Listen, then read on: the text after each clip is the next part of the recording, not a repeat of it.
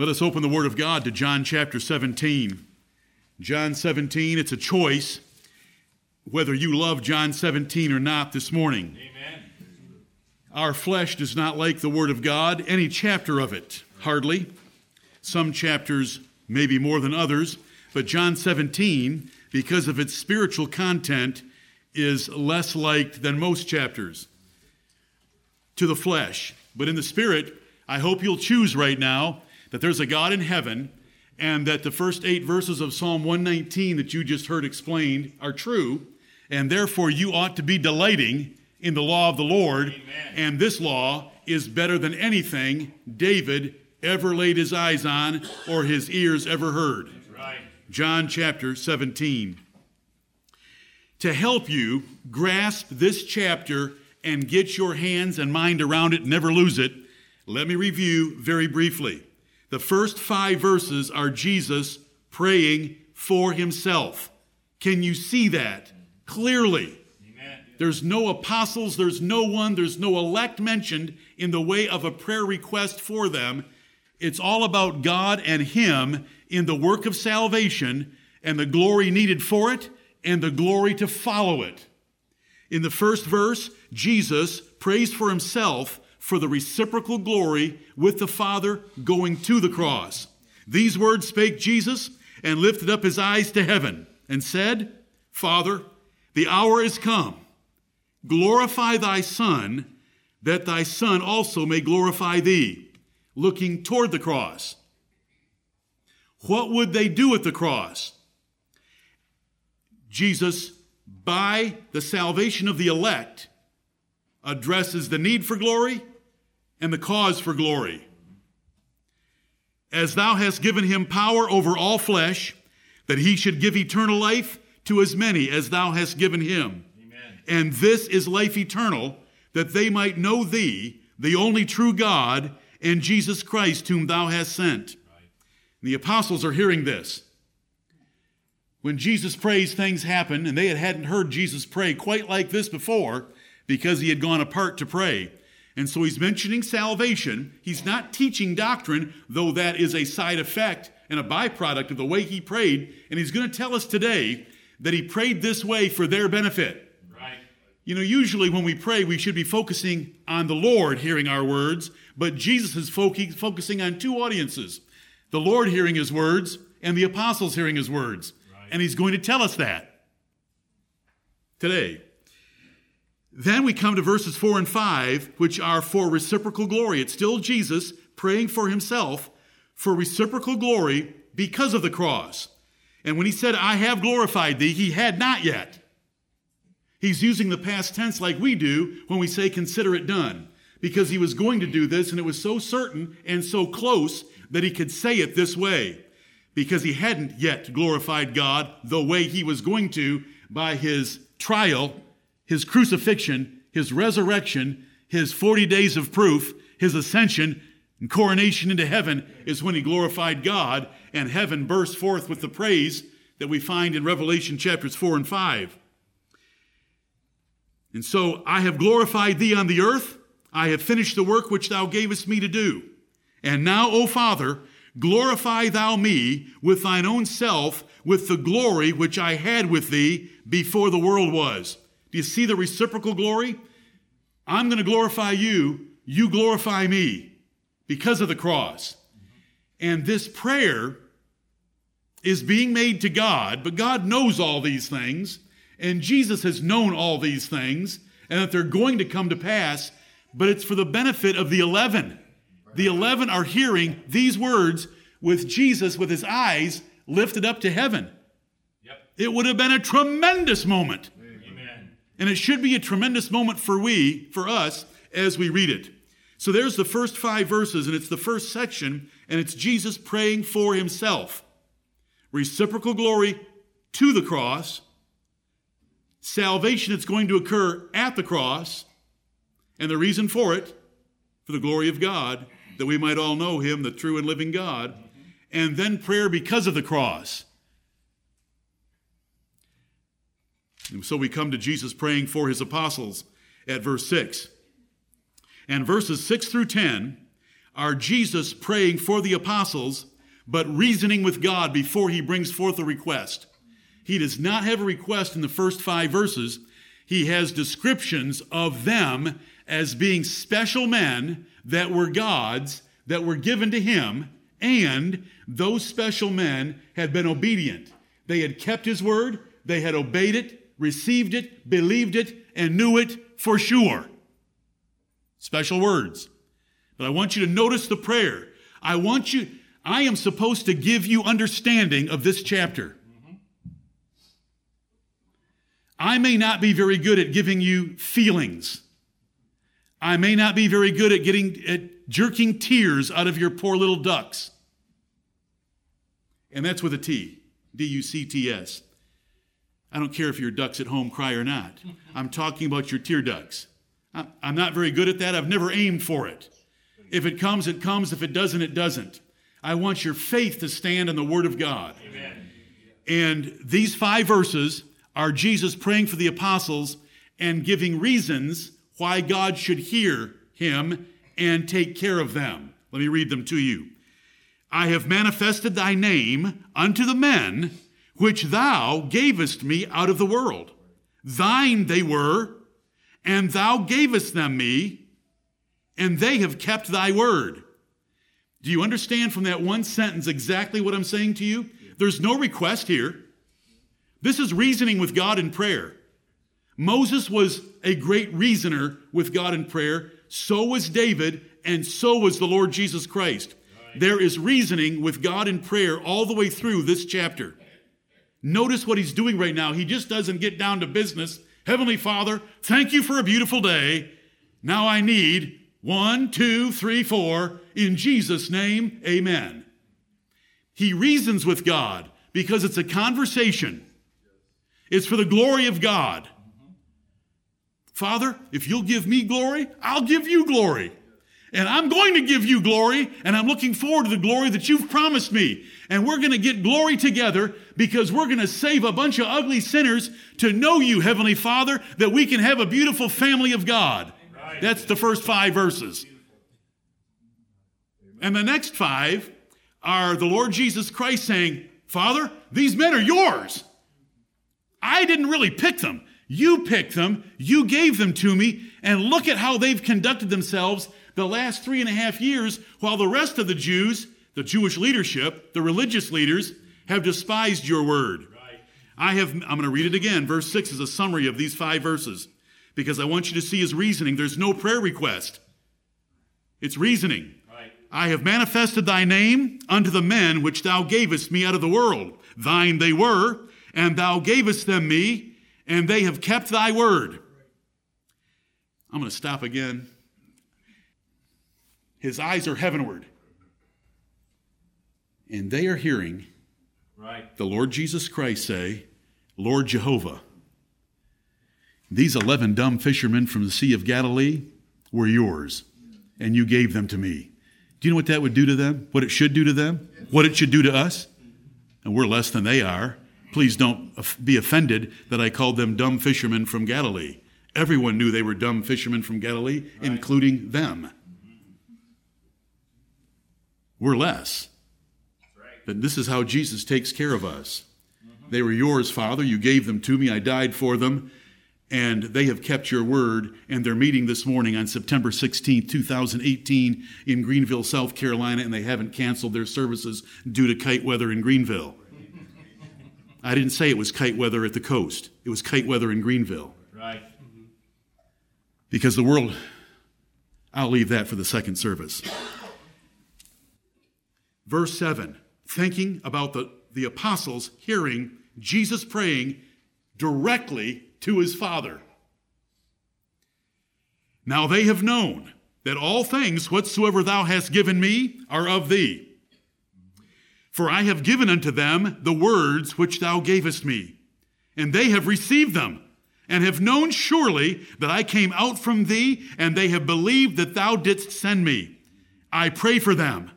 I pray not for the world, but for them which thou hast given me, for they are thine, and all mine are thine, and thine are mine, and I am glorified in them. Amen. Would you be ready to go to work if you were an apostle and you had heard that prayer with Jesus praying to his Father in heaven? Yeah, amen. That all mine are thine and all thine are mine and they're yours. And I've known they were yours and you gave them to me and we're not going to leave them alone. They're yours, they're mine, mine are yours. Okay, I just want you to get where we are. There's no prayer request. Do you see any prayer requests? I thought a prayer was for requests. It is. Supplications, prayers, and intercessions. But there's reasoning in prayer. There should be a basis for why we're asking God for this blessing. And why was he asking? These men are yours. They have believed that your son, when he came to this world, actually was your son. I have given them your word. They've kept your word. And they know surely these things. There's a couple reasons, Holy Father, that you should hear my prayer. And now we get to the requests. And there's 3 of them. We have 9 verses. There's 3 of them, and there's 3 verses each. And that is the Holy Spirit's division, not mine. It should be very apparent to you when you look through these. I have asked you to look at the little tiny outline, and I have kept it very simple, and look at the verses and see if they don't line up in a very simple, logical progression of our Lord's Prayer. Spiritual, but logical. When Jesus prays, things happen. Jesus prayed for the apostles when they should have been praying for him. Jesus is our intercessor, just like he was for them. Jesus usually prayed alone, separate from the apostles, but this prayer is in their hearing, and by the Holy Spirit, John wrote it down for us. It's been preserved. This is a special view into the Holy of Holies of heaven. Can you understand what I mean by that? This is special. See, Jesus is seated at the right hand of God the Father right now. We can't see him. So what is it like? What does he speak to the Father like? What does he pray for me for? Well, it's right here. It's right here. It really is right here. But this prayer is for his apostles first. That is the direct intent, and it's only indirectly that we can take these 3 requests for us. And so, to help you, and please don't read ahead or fill out ahead your little handout, because then I lose and you lose. We'll progress our way through it. I know what's about to happen, and it's okay because I did it before once upon a time myself. But I have given you this little piece of paper in the hope that it might help you understand what we covered today. Right. If it doesn't, and it's a distraction to you, and you wish I wasn't reducing the pulpit by passing them out, send me a kind, respectful email. Some say that it helps them. Some are visual learners, and to combine visual with audio is ultimate learning. I have known for a long time that something in front of your eyes, in addition to something to your ears, is a 60% improvement in comprehension. But God chose by preaching. So, the main thrust is always audio. It's us declaring the truth from God's word, reading in the book and the law of God distinctly, and giving the sense. Now, it's true that poor Nehemiah and Ezra didn't have a copying machine or a printer like I do. So I can put God's word in front of you at the same time while I'm still going to preach. Here we go. There are 3 lessons. We're going to cover 2. We'll cover 1 in the second service. The 3 lessons have 3 verses each. We have 9 verses to cover, 11 through 19. The first lesson is, go ahead and fill it out. Save my grief. Jesus prayed first for the apostles' unity and joy. We are going to find that in the first 3 verses. Because in verse 11, at the end, it says that they may be one as we are. That's unity. And in the 13th verse, it concludes by saying that my joy might be fulfilled in them. Okay, unity and joy.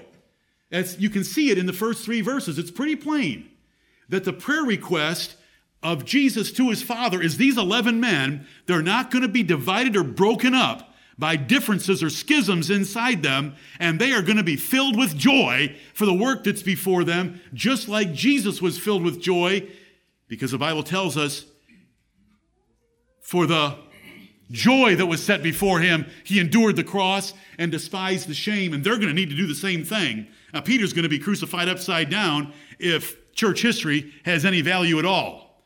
But he did die as the Lord said he would die.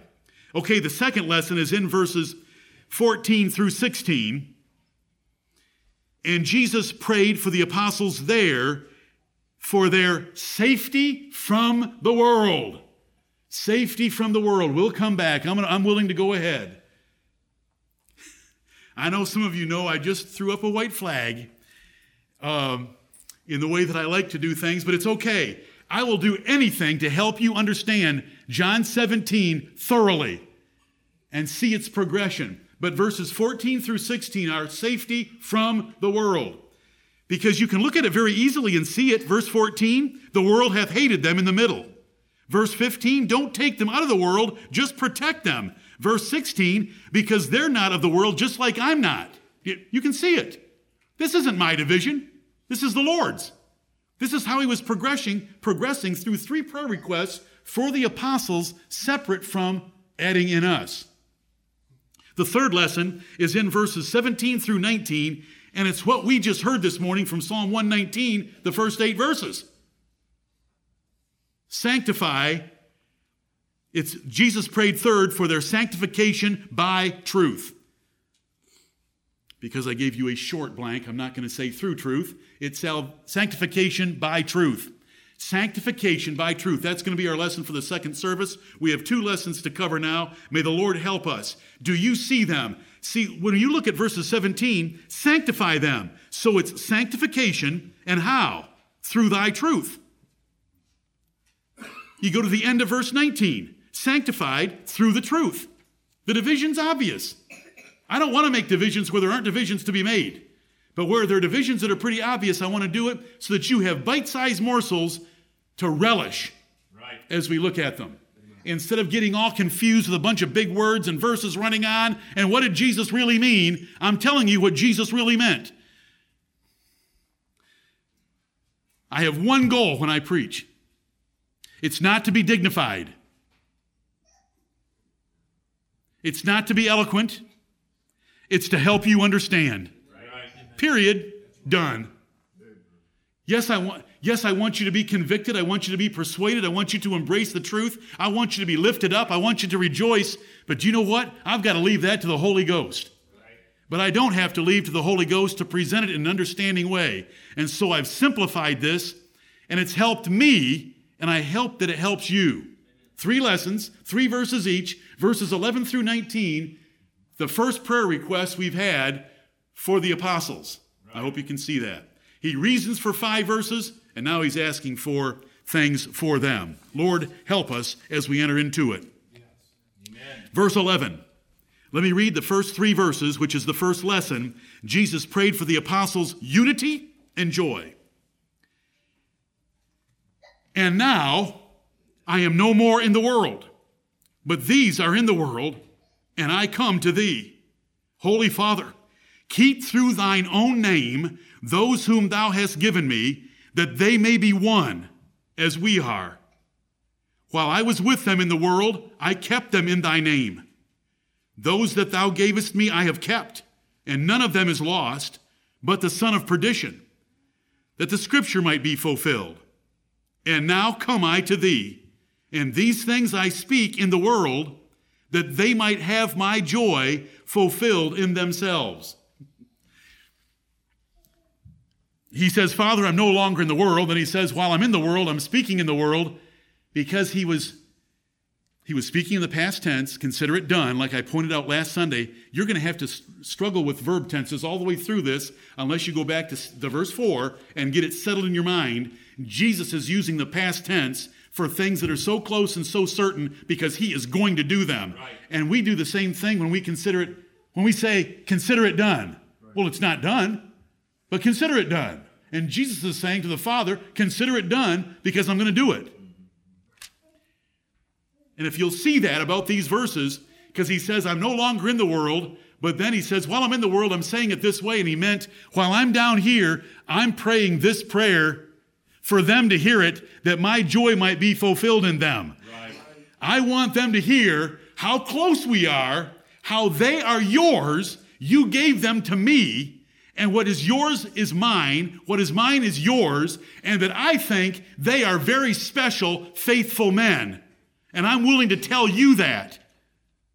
Do you hear me say that to you? Do you know how weak they were? But did Jesus say anything about their weakness in verses 6 through 10? Nope. Nothing. All about their strength. They've heard my word and kept it. They received it. They believed. They know for sure that I came from thee. Oh, really? In the Lord's sight, yes, and he knew what he was going to do to them on the day of Pentecost. Amen. And there wasn't any doubt about the matter after the day of Pentecost, and there wasn't much doubt after his resurrection from the dead, because even Thomas says, my Lord and my God. No one had ever said that to him before. Not recorded in the pages of the Gospels. Okay, here we are. Yes, I feel like a child in a candy store. And we have 3 bins. And in each bin, there's 3 kinds. It's 9 verses. Lord, help us. And now I am no more in the world. He was in the world, but he wasn't going to be in the world very long. And so he's using the same form of verb tenses as he has been using. You know he was in the world. He was right in front of them. He had been walking. When he finished praying, he was going to continue walking. And John chapter 18 and verse 1 is going to tell us they passed over a brook and into the Garden of Gethsemane. He was in the world. He was going to be in the world for how long? 6 weeks. 3 days and 3 nights in the tomb. And 40 days, proving by many infallible proofs that he was alive. And now I am no more in the world. And I don't want to waste time on these verb tenses. There's going to be several of them, but he's going to bounce back and forth. Notice, I am no more in the world, but then down here in verse 13, he says, these things I speak in the world. Is he in the world or not? Yes. He's in the world, but it is so certain and so close that he's going to leave the world that he can use that terminology at times. Right.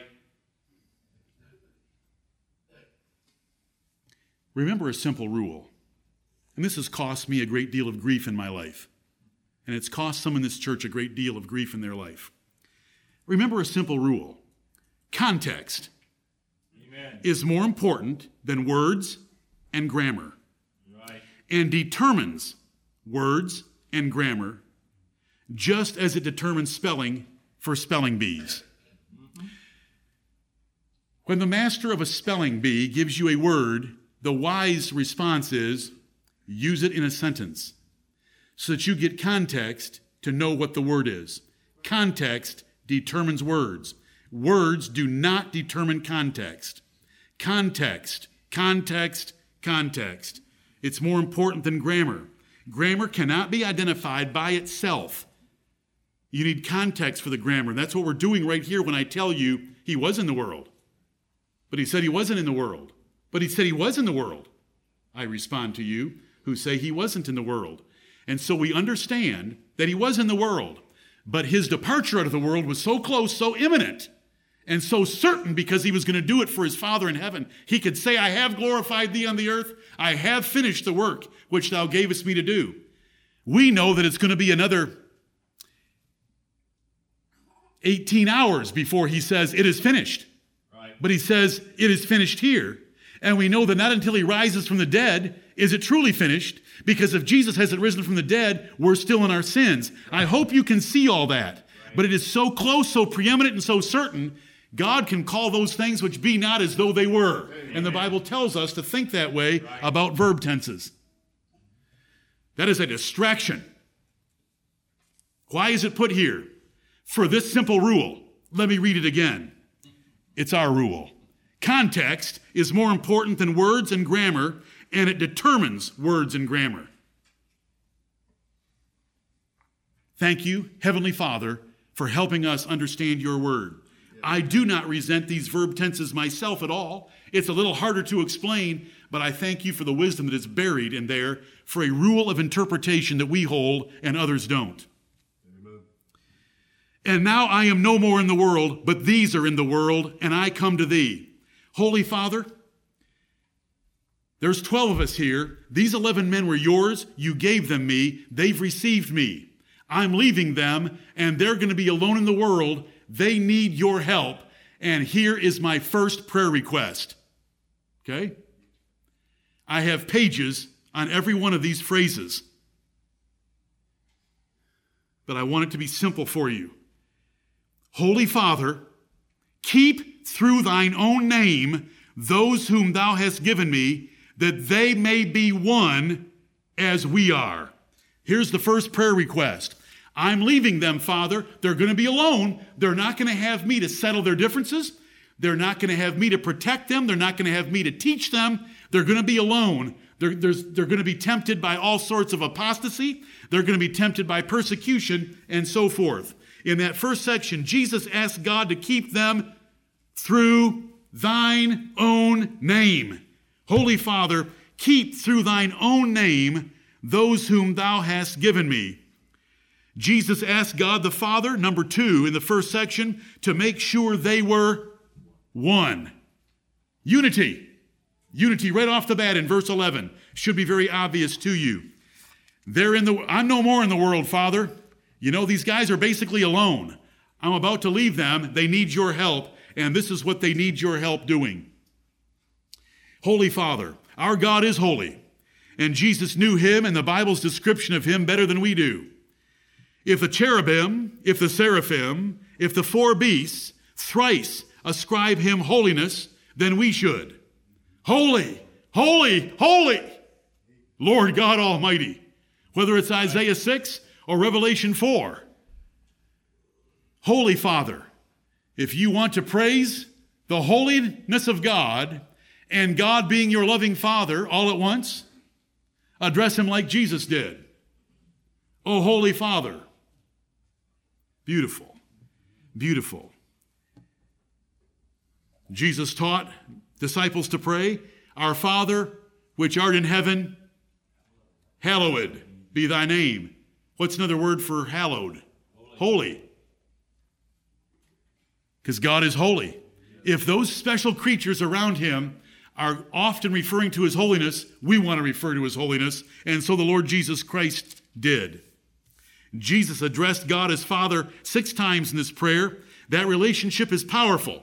It was powerful for the Lord. It should be powerful for us. Right. Jesus specifically taught his disciples to pray, Our Father, which art in heaven. Jesus specifically taught that God far surpasses any earthly father in wanting to give good gifts to children. Since God has adopted us as his children, we ought not to cringe at repeating it. Do you think it's redundant? And that one of your English teachers that you encountered when you were in school might write redundant on your prayer? If you were to use the word Father more than once, do you know how long this prayer takes? 3 minutes. But he used Father 6 times. And it's Jesus. I mean, he was the only begotten Son of God.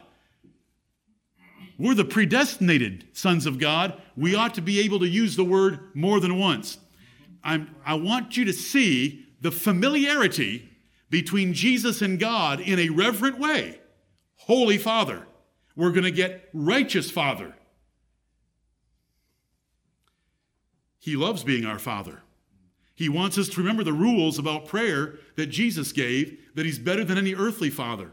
Right. He said, you sinful fathers, if your children asked for a fish from you, you wouldn't give them a stone or a scorpion. How much more will your heavenly Father give good gifts to those that ask him? Amen. The Spirit God sends into us, according to the Bible, cries out, Abba, Father. That Father should come out of us. Keep through thine own name those whom thou hast given me. What does it mean, keep through thy name? Because our unity is in God, the one true and living God. whether it's Abraham's Almighty God or Moses, the Lord Jehovah. Keep through thy name. The unity I want, Father, is unity in doctrine around you. My favorite cross-reference on this is Ephesians 4. And listen to this climactic expression by the Apostle Paul about unity. Now, it's the first 6 verses of Ephesians 4. Listen to these words of the Apostle Paul. I, therefore, the prisoner of the Lord, beseech you that ye walk worthy of the vocation wherewith ye are called. What is our vocation? The sons of God. We're the sons of God. Walk worthy of the vocation you've been called, with all lowliness and meekness, with long suffering, forbearing one another in love, endeavoring to keep the unity of the Spirit in the bond of peace. Did I give you enough hints already about the first lesson that it's unity? Did we already get in verse 11 that they may be one as we are one? This oneness in unity is right here in this verse. It's going to grow from this. Endeavoring to keep the unity of the Spirit in the bond of peace. Amen. Let these men, Paul praying for the Ephesians, to be bound together in peace and endeavoring to keep the unity that the Spirit wants them to have. Here he goes. He's going to continue his crescendo. There is one body and one Spirit, even as ye are called in one hope of your calling. One Lord, one faith, one baptism, and here we go, one God and Father of all, who is above all and through all and in you all. Amen. Amen, yes. Now does John 17 and verse 11 make sense? O Father, Holy Father, in verse 11, keep through thine own name those whom thou hast given me. Keep them united in thee, the only true and living God and Father. Because there's only one God who is above all and in you all and through you all, through all. Amen. I want you to see that. Oh, it's beautiful. Keep through thine own name those whom thou hast given me. If you jump ahead to verse 12, let's cheat just a moment. You know what I mean by that. Looking ahead. While I was with them in the world, this is Jesus speaking, I kept them in thy name. I kept them all united around you. I kept them all together based on you. Now, I did my part. Holy reasoning. I did my part. I only lost one, and you know why and how I lost him, because he was a son of perdition I was supposed to get rid of anyway, and you know that I knew all along he was a devil, like I said in John 6 and verse 70. So Jesus is saying to the Father, I did this when I had them. Now I need you to do it because I'm leaving them alone. Okay. So what if he prays like this for us? Oh, good. We're making progress. Amen. He does. Yes. And do you think, how do his prayers compare to Elijah? A little better, maybe? Let's make sure we pray this way, and let's rejoice that he's praying this way. Amen. Holy Father, you've given me a church in Greenville, South Carolina. I'm not with them, and they're in the world. Make them one, just like we're one.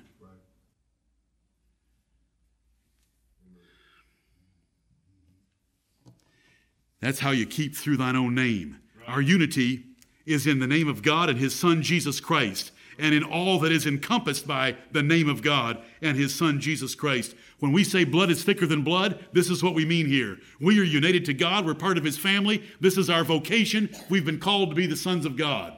And so we want to live like it. We want to be the happy family of God, keeping the bond of peace and endeavoring to keep the unity of the Spirit in that bond of peace, in oneness, unity of fellowship, joy, love, purpose, plan. We want to be united in all those things. Christian liberty, who cares about Christian liberty? But we never want to offend even a brother in Christian liberty. Right. Because we want to be united together. There are dangers facing Christians in a wicked world, especially when they were so few as 11. A grave danger facing the apostles was isolation in a wicked world of wicked men. A greater danger was a proud, divisive nature to seek individual glory, which they had shown on several occasions. They had shown some infighting as to who was going to be most important, and so he's praying to the Father to take away all that. Take away outside influences, inside influences, and make them one. That they may be one as we are. God the Father and the Lord Jesus Christ are perfectly united. There is unity in agreement, fellowship, joy, love, plan, and purpose. We can't be united in nature, but we can be united in all these ways like God and his Son are. The last verse of this small section of 3 verses explains his intent in verse 13 for their joy to be full, because there is great joy when brethren walk together in unity. Have you ever looked at that little tiny Psalm 133? How blessed it is when brothers walk together in unity. And it brings joy. Lord, thank you for that. A kingdom divided cannot stand. So they needed to be different from all others, and the Lord needed to help them. There should be no schism in a church, whether it's in doctrine, persons, or personalities.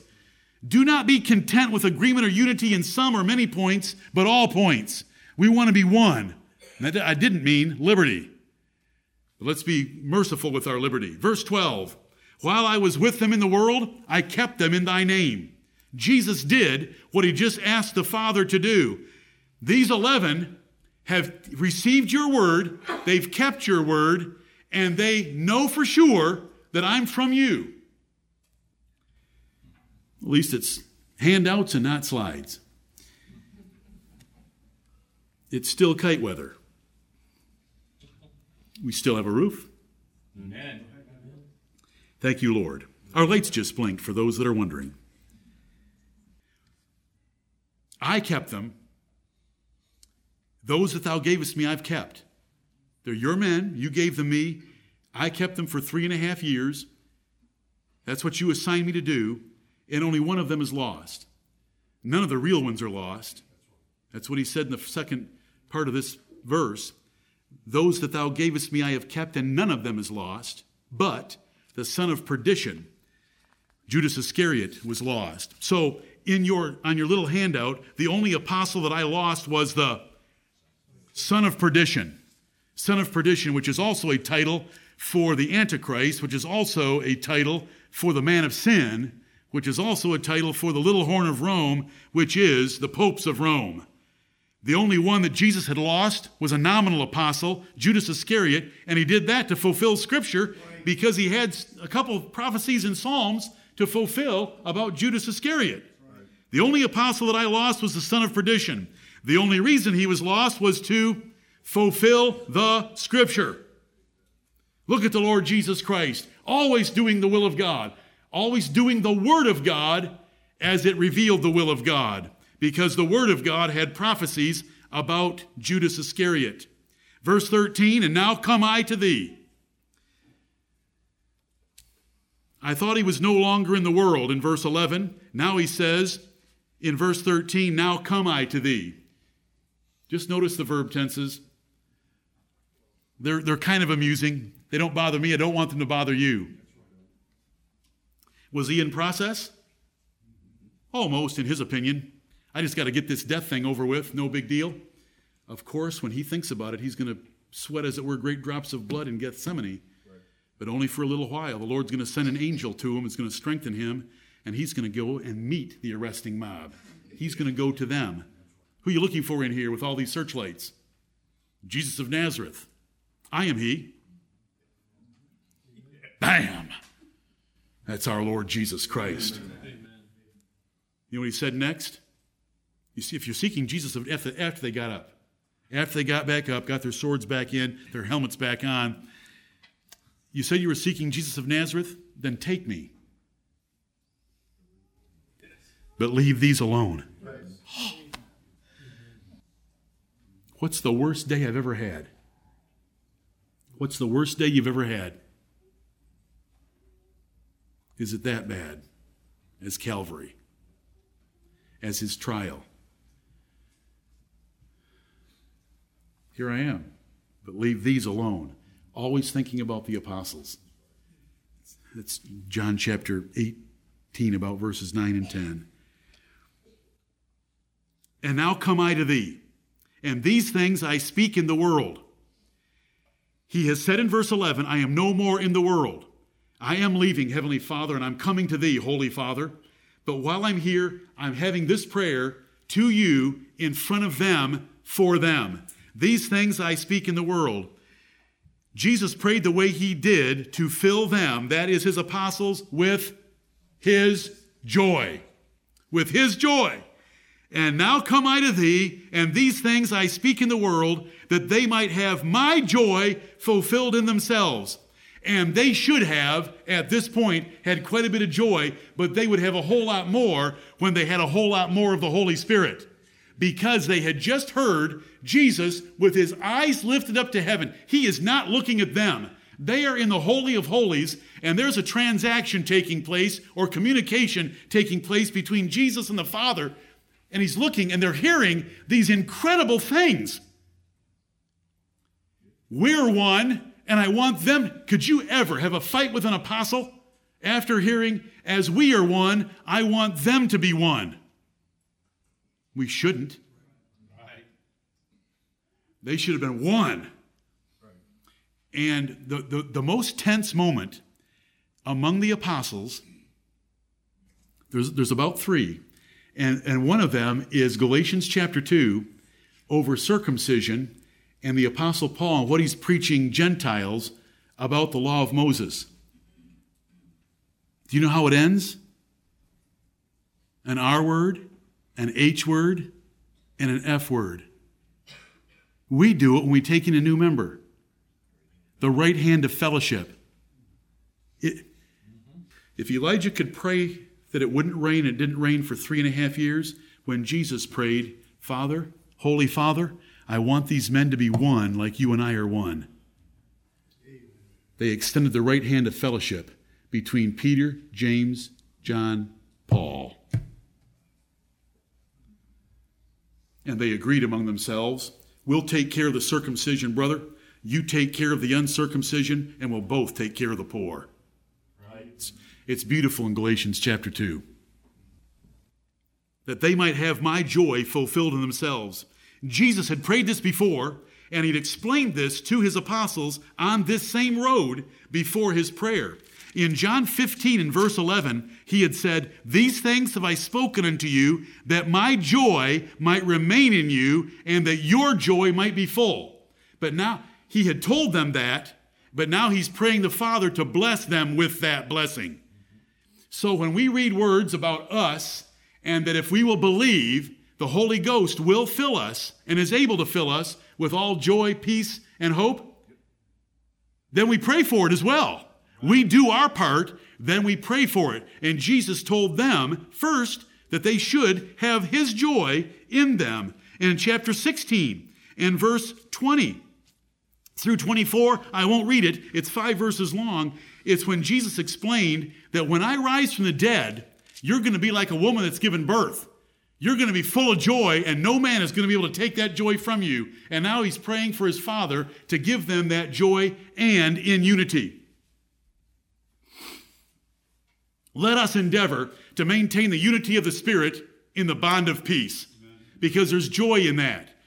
When a family is happy, and all sins and differences and tension is gone from a table, and they're eating a meal and they're having fellowship, and it's just flat out wonderful.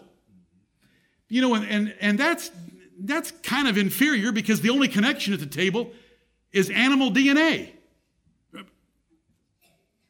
I love all you children and grandchildren. I hope you know the comparison I'm making. Yes. But when it's the people of God, what is our connection? God the Father. There's one Lord. There's one faith. There's one baptism. There's one hope. There's one calling. And there's one God and Father of all.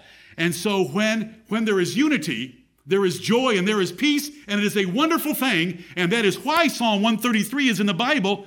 How blessed and how wonderful it is when brethren dwell together in unity. And this is what Jesus wanted for his apostles, and this is what Jesus wants for us. And are you fulfilling your role in these 3 verses, which are the first lesson? unity and joy. Are you making this a unified, peaceful place full of joy? Let's go to lesson 2, verses 14 through 16. Much more could be said, doesn't need to be said. I need to read the Word of God distinctly and give you the sense and help you understand it and see the simple lesson of the prayer request. Jesus hadn't had a prayer request except for himself, and they were in verses 1 through 5. In verses 6 through 10, it was reasoning with his Father in prayer about why the Father should be moved to take care of these apostles. And in verses 11 through 13, it's his first prayer request. It's unity and joy, but it's not really two different things because it's joy in unity, and it's unity resulting in joy. And I hope you can see that in those 3 verses. Verses 14 through 16. I have given them thy word, and the world hath hated them, because they are not of the world, even as I am not of the world. I pray not that thou shouldest take them out of the world, but that thou shouldest keep them from the evil. They are not of the world, even as I am not of the world. You say, that's repetition. Isn't that redundant? No, it is not. Jesus is reminding the Father, you have left me down here in the world, which is your arch enemy. Now I'm coming to you, and you're happy about me coming to you, and I'm happy about going to you, but these 11 men are still down here. They're still down here in this mess. And they've got to be here for a while. Will you be with them? I'm not asking you to take them out of the world like you're taking me out of the world. Our Lord's ministry wasn't 35 years. It was only 3.5 years. The apostles' ministries were going to be more like 35 years. And so, do you see Jesus' reasoning here? The world's an ugly place, and I've given them thy word. Everywhere they go, they're going to open their mouths with miracles to get an audience, and everything they say is going to be anti-world. Right. Will you be with them? Because they're not of this place, just like I'm not of this place. I'm not of this place. I live on a spiritual plane far different from these other inhabitants of this planet, and they have followed me, and they're just like me. And he repeats it twice to get his Father's attention. Now, brethren, are you not part of this world? If we'll step away from this world and separate ourselves from this world and hate the things of this world, right, the Father and the Lord Jesus Christ are praying for us. The Lord Jesus Christ is praying for us to the Father. This is the second lesson. Jesus prayed second for their safety from the world. Verse 14, I have given them, what goes in those 2 blanks? Thy word. Oh, Holy Father, we have a problem. I'm coming to you, they're staying here, and I have given them some bad stuff. You know how I mean? Bad stuff. I've given them thy word. Do you remember what the ministry of the apostles was supposed to be according to John chapter 16? Verses 9 through 11. They were supposed to, it's in our word, they were supposed to reprove the world. Right. Everywhere they went, they were reproving the world. They were reproving the Jews. They reproved the Gentiles. They reproved the philosophers of Athens. They reproved idolatry. They reproved everything. Because everything in this world is twisted wrong. The only things we have in agreement with this world are animal, basic, instinctive things like eating, drinking, sleeping, working, procreating, dying. Everything else, we have differences. You say to me, well, the world goes to work and we go to work. Yeah, and we go to work in an entirely different way. We go to work to serve the Lord Christ. Right.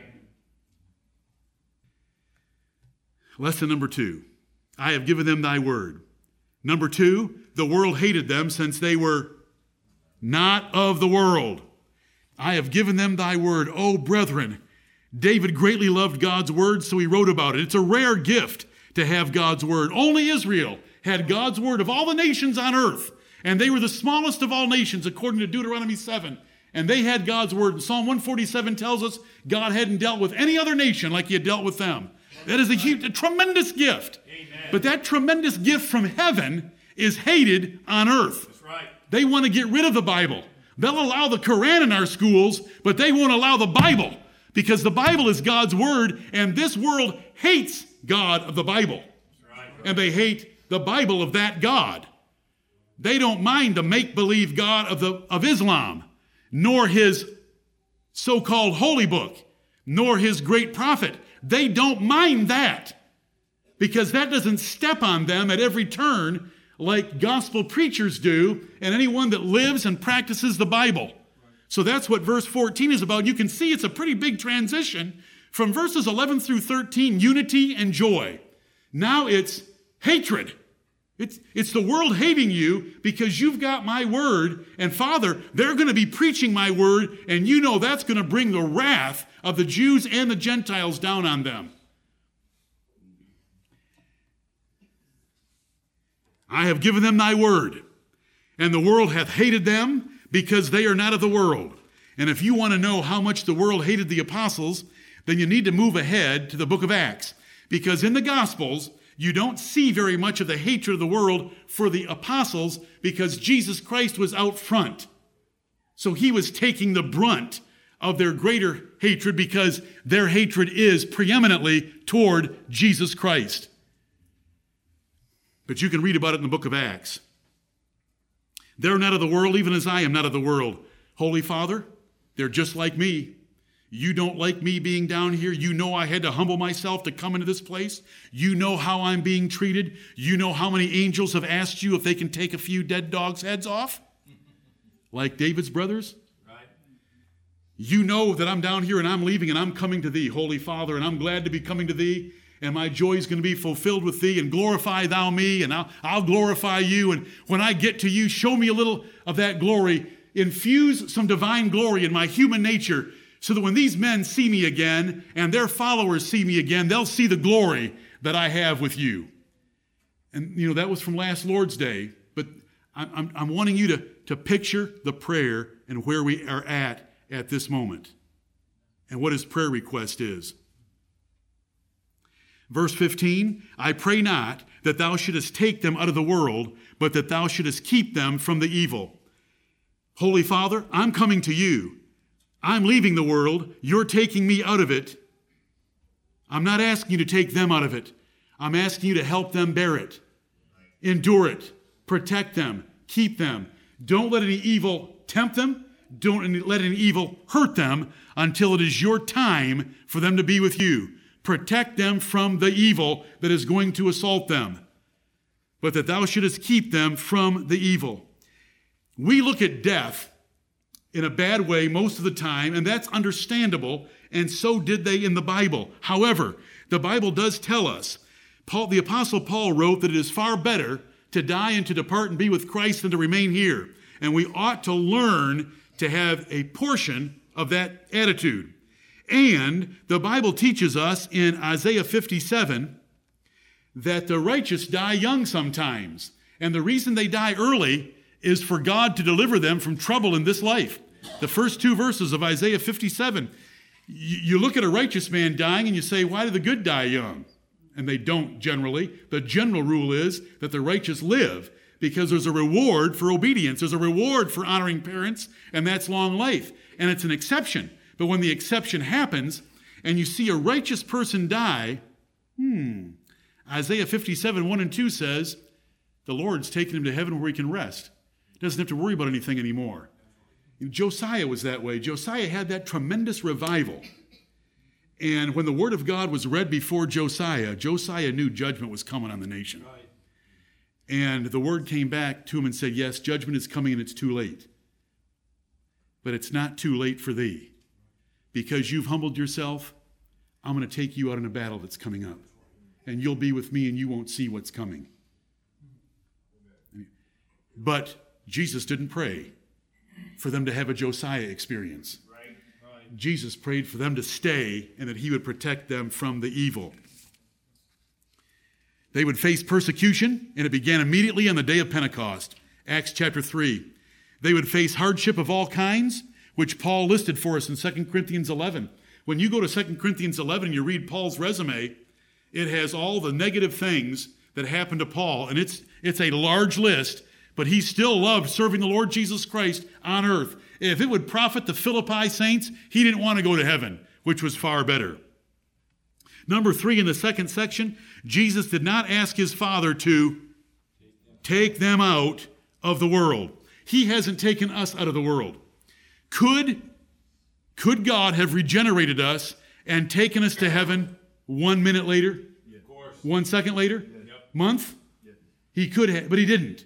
He's left us here, and there is the Lord Jesus Christ who's been here and who was abused by men and who had his own siblings turn against him. Remember, who is tempted in all points like as we are, and he's praying for us. And he's not praying that we'll be taken out, that we'll have the big one when we want it, that we're going to stay here, but he's going to protect us from the evil. Amen. And we can be protected from the evil. And the martyrs, did the martyrs look like they were protected from the evil? You women on Wednesday evening, you had a great opportunity to hear again about the martyrs. Did the Lord fill them with joy? You say, well, that's not protecting them from the evil. Really?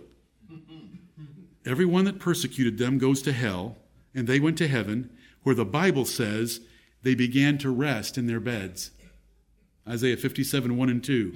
And they went cheerfully. Have you read yet about a martyr that went painfully? You say, but they had to have been in pain. Why did they have to be in pain? You don't believe in my God and my Savior, Jesus Christ. They had a blessing of the Holy Spirit that overcame physical pain. Yes, there was some physical pain, but the joy of their hearts, knowing where they were going, why they were doing it, and that they weren't going to compromise the gospel of Jesus Christ was more than enough for them to take that little bit of physical pain. And I am not making a mockery of that. That was not kite weather. Verse 16, they are not of the world, even as I am not of the world. Why is that repeated there again? Jesus is telling the Father, these men are just like me, and he tells him twice. These men are just like me. I don't like being down here, but to do your work. You don't like me being down here because I'm your only begotten son, and men are picking on me, abusing me, twisting me, calling me. I'm devil-possessed. I'm doing this by the power of Beelzebub. You know what it's like down here. I have to leave. They're going to be here alone. Do you see the personal appeal to God for these 11 fishermen? Did these men sin? Did Jesus know in this prayer that in 2 hours Peter would deny him 3 times? What a Savior. Amen. I'm a great sinner, but I have a greater Savior. Amen. And that is where all my trust is. And it's always been there, and it can't be anywhere else. It's got to be in him. And look at him pray. He's praying that way for me. He has delivered me from so much evil. Number 4, Jesus asked God to keep them from the evil. They would face hardships of all kind. Like Paul describes in 2 Corinthians 11, they would face false doctrine and philosophy of deceived pagans and idolaters, but they wouldn't succumb to it. They would face devilish efforts to corrupt Scripture, especially by Jewish legalists. The definite article, the evil, points to the world's evil, points to Satan's evil, points to understood evil. The evil that is down here on this plane, in this world, is going to assault them. And Father, you know there's a lot of it. And it is the evil of this world system. I'm not asking you to get them out of it. Just protect them from it. Remember, this is prayer request number 2. It's verses 14 through 16. Jesus prayed for their safety from the world. Number 5, Jesus repeated, they were not of the world like he was not. And amen. Now we should ask ourselves, in prayer request number 1, am I doing my part to keep this church one? Am I doing my part to have the joy of Christ fulfilled in me? Prayer request 1. Prayer request number 2. Do I live by the Word of God? because the world should hate me. I should have family that hates me. If I don't have family that hates me, I'm doing something wrong. Jesus said they would hate us. So you've got to ask, am I like these apostles? Jesus said about them in verse 14, I have given them thy word. We have it. We have it. You have it on your smartphones, but are you living it? Do you speak it? Do you live it? Do you think it? So that others despise you for it. Because the world should hate you. You know the verse. All they that live godly in Christ Jesus shall suffer persecution. So if we're going to be like the apostles, let's ask, how am I living out the Word of God? I love to write people during the week, in and out of our church. I hope today, by the power of God, His Spirit, and His Word, that you will walk with God, delight in Him, and be a living epistle of His Son to everyone you meet. The Lord's not taken us out of the world yet. We're still here. Let's not be of it. We can be in it. Let's not be of it. We're in it. Let's not be of it. You say you're repeating yourself. Yes, I learned that in a prayer. We're in it, but let's not be of it. Every day we're tempted to be of it because we're in it. And they want to force us to join them. Look at what it says in verse 14. The world hath hated them because they are not of the world. The world hates anyone different when that difference is God related, the God of the Bible and the Bible of that God. They want to conform every single one of us to think like they think, speak like they speak, and live like they live. We reject their thoughts, we reject their speech, we reject their lifestyle. These are the two prayer requests. Jesus is praying for us. These are prayer requests we ought to pray for one another. And let's make sure we fulfill them with our part. May the Lord bless the preaching of His word. Amen.